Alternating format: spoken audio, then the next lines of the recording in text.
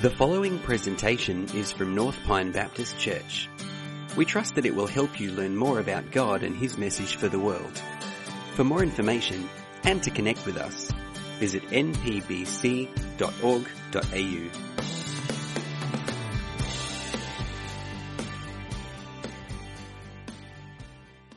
Well, good morning, everybody. Also a warm welcome from me on this beautiful day today. We're in a new series in the Psalms starting today, and the reason I've picked this, part of the reason is obviously I feel that this is something God would have us do, but secondly, I know this time of year is like a scary time of year, especially for those with kids, right? There's like this year, the end of the year is just compressed and things happen so quickly. So I believe the Psalms speak into our lives in a way that help us manage where we're at in life. There's a story that I read just recently about a pilot who was flying very quickly in a jet and was in these maneuvers, but she didn't realize she was upside down. And they say that happens when you're in a certain amount of G-force that you don't really feel where is up and where is down, and you can become disorientated, especially if there's cloud around. And she was in this high-speed maneuver, flying upside down, not knowing it. And so she pulled the stick to go up, but actually she went into the ground and killed herself, which is a tragedy. But sometimes life feels like that. We're flying high speed upside down. Sometimes you look at our community, our folks around us, and then the lives we live and the things we get up to, and it just feels like life is sometimes flying high speed, and we're not quite sure which is up and which is down. We're not sure what we can trust, like this lady. And so the Psalms invite us into a journey. There was an early church father, he lived in the 4th century by the name of Athanasius, and he said in the Psalms, you learn about yourself. You find depicted in it all the movements of your soul, all its changes, all its ups and downs, its failures and recoveries. Let me ask you this morning, how happy are you? If you had to put on a scale, 1 to 10, how happy are you? How deeply satisfied and contented are you right now? I must be honest, at times I do feel happy. At other times I feel like I'm chasing happiness. Wanting to, if there's something else out there that might fill my heart sometimes. And Psalm 1 invites us into this journey of happiness. It's a wisdom psalm. It's a psalm that teaches us wisdom for life. It's a song about Jesus, and you'll hear more about that as we go through this series. Psalm 1, verse 1. Let's journey together into this journey toward happiness. Because we know that life sometimes feels like we're flying upside down. Psalm 1 verse 1 says, blessed is the one who does not walk in step with the wicked or stand in the way of sinners, or take a seat in the company of mockers. Notice firstly it uses this word blessed. And I know you're going to argue with me afterwards that the happiness and blessed are not quite the same word. I get that. And happiness we tend to feel, talk about, well, you're just feeling pumped, and smiling and everything's good. But I'm using the word happiness in a certain way when it talks about this deep sense of well-being, this deep sense of connectedness, this deep sense of just journeying in life and being good with that. And the psalm starts out by saying blessed. And so it's saying, well, happiness is possible. This blessed life is possible. It's something that is there for us to take. If we go right back to the book of Genesis, right in the beginning, Genesis chapter 1, that says that God blessed Adam and Eve and said, be fruitful and increase in number. Later on in Genesis 12, he says to Abraham, he says, I'm going to bless you. I'm going to make you a great name and a great nation, and I will bless others through you. Then in the Beatitudes in Matthew chapter 5, and I know I'm skimming through the Bible here. If you're not that familiar with it, I trust you keep up with me, but it's okay if you don't. Genesis right in the beginning, Matthew, first book in the New Testament, and Jesus saying, and he talks about these Beatitudes where he says, blessed are you, blessed are you, blessed are you. And then the book of Revelation, the last book of the Bible, in the last chapter, it says, blessed are those who read this prophecy and keep to it. Blessed are you. And so there is this message in the Bible that does talk about this quality of life that God is inviting us into, that yes, sometimes feels elusive, and many times we feel like we're flying upside down, but God is yet inviting us into this way of life, this way of wisdom, that if we choose, friends, we can truly learn to live a blessed life. Is it possible, and does it make any difference? You're thinking they're going, well, how do I know this to be true? Does this make any difference? There was a study by Rodney Stark, who's done an extensive study to find out, well, is there any difference between people who are not believers or Christians and those who are? And he found statistically, that yes, the people who are impacted by the gospel are increasingly self-controlled and live in a selfless manner. They're increasingly behaving less criminal behavior. Hopefully there's not too much of that here this morning, but it's possible. Increasingly less criminal behavior as the gospel comes into a culture. More good social behavior. Increasingly experience better marital happiness, lower divorce rates, and produce better behaved children. Parents who might not think like that right now, but statistically this is true. They experience better mental health on the whole and better physical health too, and are more generous and generally more educated and more successful. That's statistically true. I want to say this morning that you've heard it said that happiness comes from going your own way. But Jesus would say, and I want to show you from this psalm, that happiness comes from going His way. There is this relentless pursuit in our culture today which says that individual happiness is the highest good. It's the highest thing we should strive for. If I'm not happy in this job, we'll get another job. If I'm not happy in this relationship, we'll get another relationship. If I'm not happy with this car, get another car. If I'm not happy with, it's this sense of pursuit of happiness, and we feel that is the highest good in life. And Jesus is saying, if you want to be happy, go His way. So back to verse 1 in Psalm 1. Blessed is the one who does not walk in step with the wicked, or stand in the way that sinners take, or sit in the company of mockers. These words, stand and walk and sit, talk about a way of life. And generally that last term where you sit in this company of mockers, mockers are those who decided to go their own way and actually mock others who are not. They said, well, we're going to go this way and we're going to have a dig at everyone else. But when you sit with somebody in the Hebrew Semitic language, that actually means that's your tribe. That's where you belong. That's who you are. That's how you identify. You're keeping company. People who keep company with those who going this way. Their tribe, their counsel, their wisdom, listening to that. I was just saying to a friend this week that the thing about social media, and social media, there's some great things about it, but the thing about social media, friends, that we need to understand, and YouTube and the rest, is that they're not wanting to educate you. They're wanting to get your attention. Because it's about making money. And so social media is developed to grab our attention, make us feel dissatisfied with life, and actually sell you something. Right? Often they want to sell you their book, or, just get this or this course, and that will make you happy. It's not designed to teach you, to equip you. It's designed to get your attention. So sometimes we are led down the path, thinking that that's going to make us more happy. But Jesus says, follow His way. What does that look like? Verse 2, but this person who's happy delights in the law of the Lord and meditates on that law day and night. The word law is the Hebrew word Torah, which means God's instruction. It's not just the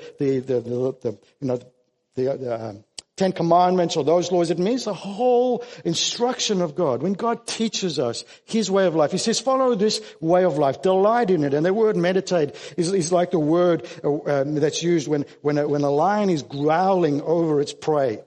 We got a cat, his name's Gypsy. He's not quite sure what he is. Sometimes he thinks he's a lion, I think, because he comes to me and he sort of meows, and then he wants me to follow him, and I follow him, and he goes straight to his food, and he wants to eat his food, but he wants me to stroke him while he's sort of, eating his food. And he has this sort of growling going on as he's doing that. And I'm going, This is the word meditate. It means that you're feasting and you're growling over it and you're taking it in deeply, meditating on it day and night. Verse 3 says, this person, like Rodney Stark would say from that statistical evidence, this person is like a tree planted by streams of water, which yields its fruit in season and whose leaf does not wither. Whatever they do prospers. I want to leave that verse up there, and I want to be honest with you. As you're sitting reading that, you're going, probably going, oh, that's nice. I wish my life was like that. Is this really true? Or are we just paying lip service to this? And I want to show you that it is really true in a way, perhaps that you haven't thought about. But is that true? Can it be true? See, this idea of fruitfulness, friends, producing fruit. Again, right in the book of Genesis, we see the tree of life bearing fruit. Right in the book of Revelation, we see the tree of life giving fruit and healing. They see this fruitfulness of people, this thing about their lives that is just abundant. We see this tree growing, we see this tree prospering. This person is like they're grounded in this place where they're being nourished, and this fruit is a result of being grounded. And obviously Psalm 1 talks about being grounded in God's teaching. Yes, absolutely. That's where we learn. That's how we hear and put into practice. And Jesus said, don't just listen to me, put it into practice. Hear what I say and put it into practice. So there's a groundedness of this tree in the Word of God. But in many places in the Bible, the river is also talks about the Spirit of God. And Jesus said that streams of living water will flow out of you. There is this connection between God's Word and God's Holy Spirit, which just energizes our lives and allows us to bear fruit. Allows us to live lives which are growing and increasing happiness and contentment and fulfillment. Will we ever reach that? No. I think the part of the yearning we feel that life's not quite good is the yearning for heaven, the yearning for Eden once again, and that's okay. There is this drive to want to know more of God. But it says in verse 4, not so the wicked, they're like chaff. What is chaff? Chaff is when they've taken the wheat and they've threshed the wheat. The chaff is the stuff that blows away. It's got no substance. It doesn't have a kernel. It's just empty. We got to ask ourselves about our society. The stuff that we say, the stuff that goes on, it's very often just empty. It's not nourishing. We feel empty engaging with it. And people who go the unwise way end up being empty. I don't know about you, if you know really wealthy people or people who've been very prominent and successful, very often they're the most lonely, empty people in this world. Your career, what you have, those things don't bring you fulfillment. The latest yacht, the latest trip to Bali. If you go to Bali, that's fine. I'm not knocking that. I'm just saying that sometimes we look at people and go, wow, they just must be happy. Every second month they're off to Bali or some trip. Or just look at their kids on social media. They just seem to be so well behaved. They're in every team. They're getting all these awards. What is wrong with me? Or look at that person's job. They just seem to be, making such good progress in life. What is wrong with me? Or their bodies are so much healthier. What is wrong with me? And very often we miss that it's just a spin. There is chaff. There is no purposeness to it. No purpose to it. Verse 5 goes on to say, therefore, the wicked will not stand in the judgment, or sinners in the assembly of the righteous. Verse 6, for the Lord watches over the way of the righteous, but the way of the wicked leads to destruction. So what does this all have to do about Jesus? And as I move through the psalm quickly, and as we develop this idea that the psalms are about the songs of Jesus, why do we call them that? Somebody said the psalms are the songs of Jesus because Jesus, by the way, quoted from the psalms more than any other book in the Bible. Jesus used the psalms in his prayers.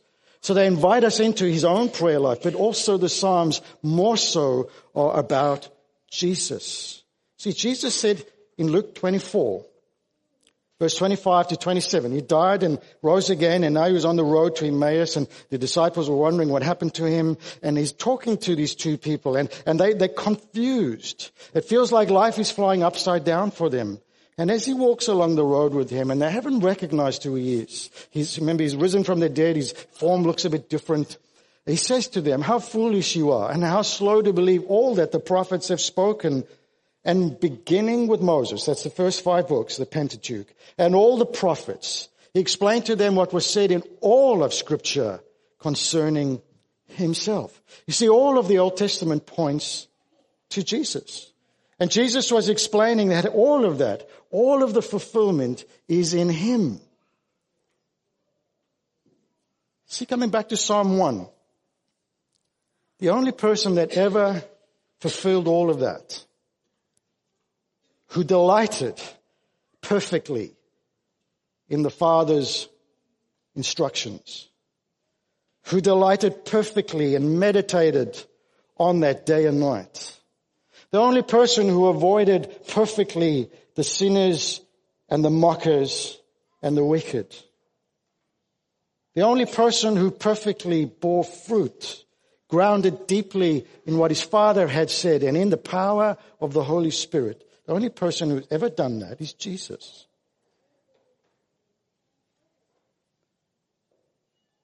So this psalm invites us to say, hey, my life is not like that.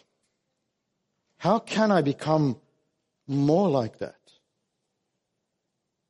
It's inviting us into knowing and recognizing that Jesus has done all of these things. He is all of these things. And as we follow him, as we are connected to him, we are changed to become more like this.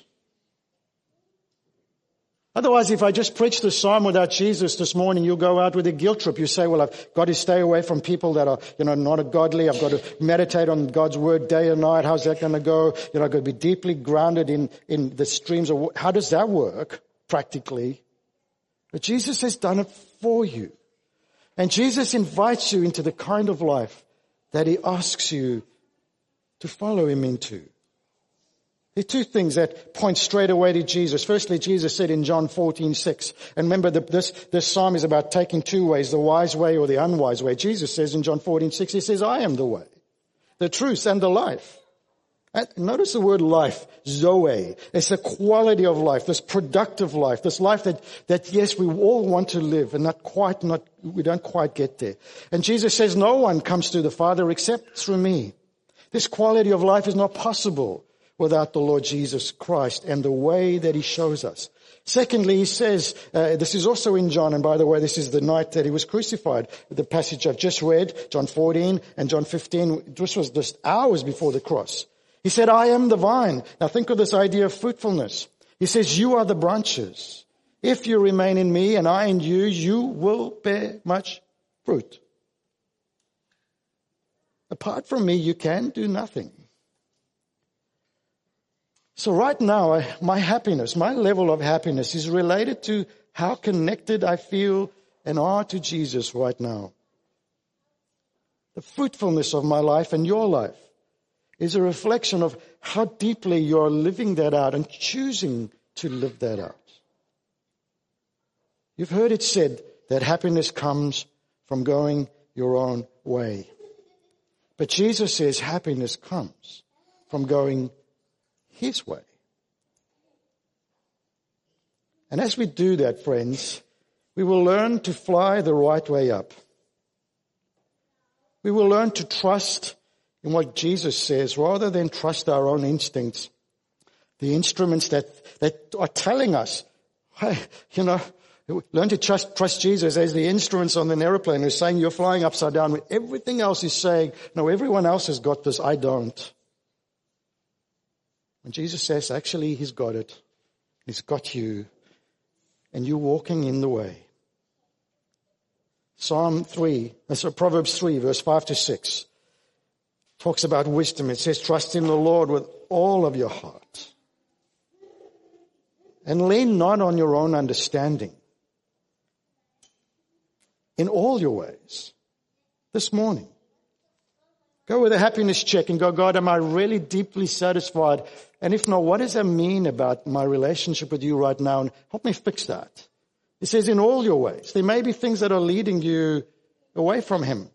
Secret sins, secret things that are, or idols, good things that have become idols in our lives. Things that we put the stake in those things for our happiness, like our family, like careers, like those are good things. But friends, if that's primarily where our happiness comes from, that will let you down.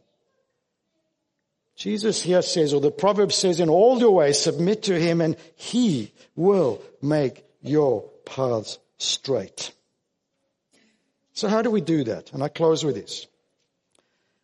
And I know I've flown through the psalm, and I encourage you to come back for the rest of the series because it'll become more and more evident as we look to Jesus and how these things really take place. This is just an introduction. Firstly, I want to encourage you to be anchored in God's word and be filled with the Spirit. We can't do this on our own. We can't do this if we're ignoring reading what he said and putting it into practice. So here's what I want you to try. Today's the 1st of October. And I remember, this is point number 2, try the 30-day Psalm challenge. What is that about? I remember when I was at theological college, I was challenged to, no matter where you're at in life, to read the Psalms every day. And so the person said, I know this sounds like a lot, but read 5 Psalms a day for 30 days, and you'll finish Psalms. There's 150 Psalms in the book of Psalms. You'll finish it in a month. And just keep doing that. And I remember going through a really difficult time in my life when the last thing I really felt connected to was God. There was a particular incident that happened and it was just traumatic, I guess, for me. And just journeying through that trauma, the post-trauma of that, journeying through the Psalms, reading 5 Psalms a day. And I remember at the back of that it had transformed my life. So I want to challenge you. You might have a fantastic reading plan. If you don't, if you're stuck, try this out. Read 5 Psalms a day, every day, for the next 30 days. And it's quite easy to sort of keep track, right? I don't know, we get guilty about this. When you get to the 10th of October, go, yep, I should have read Psalm 50, right? So it sort of is going to work for you. I think this is ordained, right? It's the 1st of October today, right? And maybe God's up to something here. Let me challenge you. If your spirit is dry, try that. 5 Psalms a day. Thirdly, find joy in God, in obeying God. I should have put that in there, in obeying God. And serving those he loves. You see, friends, happiness is a byproduct. If we pursue happiness on its own, we will be disappointed. If we pursue God in doing what he asked us to do, happiness results. Let me leave those things with you as I pray with you in these uncertain times we're living in, where it feels like life is upside down very often. Feels like many in our society are flying upside down. Maybe folks in your family, you're worried that they're flying upside down. You're worried that they're going to crash. Let me pray for you. Let me pray for your family. Let me pray for the kids and the teenagers as they start school this week. And they need much wisdom in this world that flies upside down. So let's pray together. Father, we thank you this morning that you take our minds and you speak to us. And Lord, there's so much going on this morning. People are just distracted, God. I get that. Life's busy. But I pray, God, that something would arrest each of us. And that, Jesus, we won't ignore you. If you have lived this life perfectly and invite us into that life for the sake of our souls, might we not ignore that? Lord, I pray for those here who've never put their trust and hope in you, that they would begin to turn to that and choose that path, choose that road. Lord, I pray for those here that are just feeling that, on the happiness scale, not very high. They're worried about things. Those things have taken more prominence in their heart than you. You're not center. And I know that happens to me, God. Help them to find their way back to that. Lord, help us to serve you, to obey what you've taught us. Lord Jesus, to live into the kind of life that you've called us to live. Not to live an empty life, but to live a full life, a productive life, a life of hope and joy. And I pray for boys and girls and the teenagers, Lord, that start school again this week. I pray, Lord, that you equip them with everything they need to live godly lives in this confused world.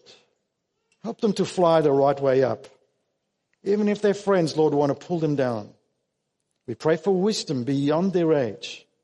We pray for ability beyond their age to live this life for Jesus. We pray in Jesus' name. Amen.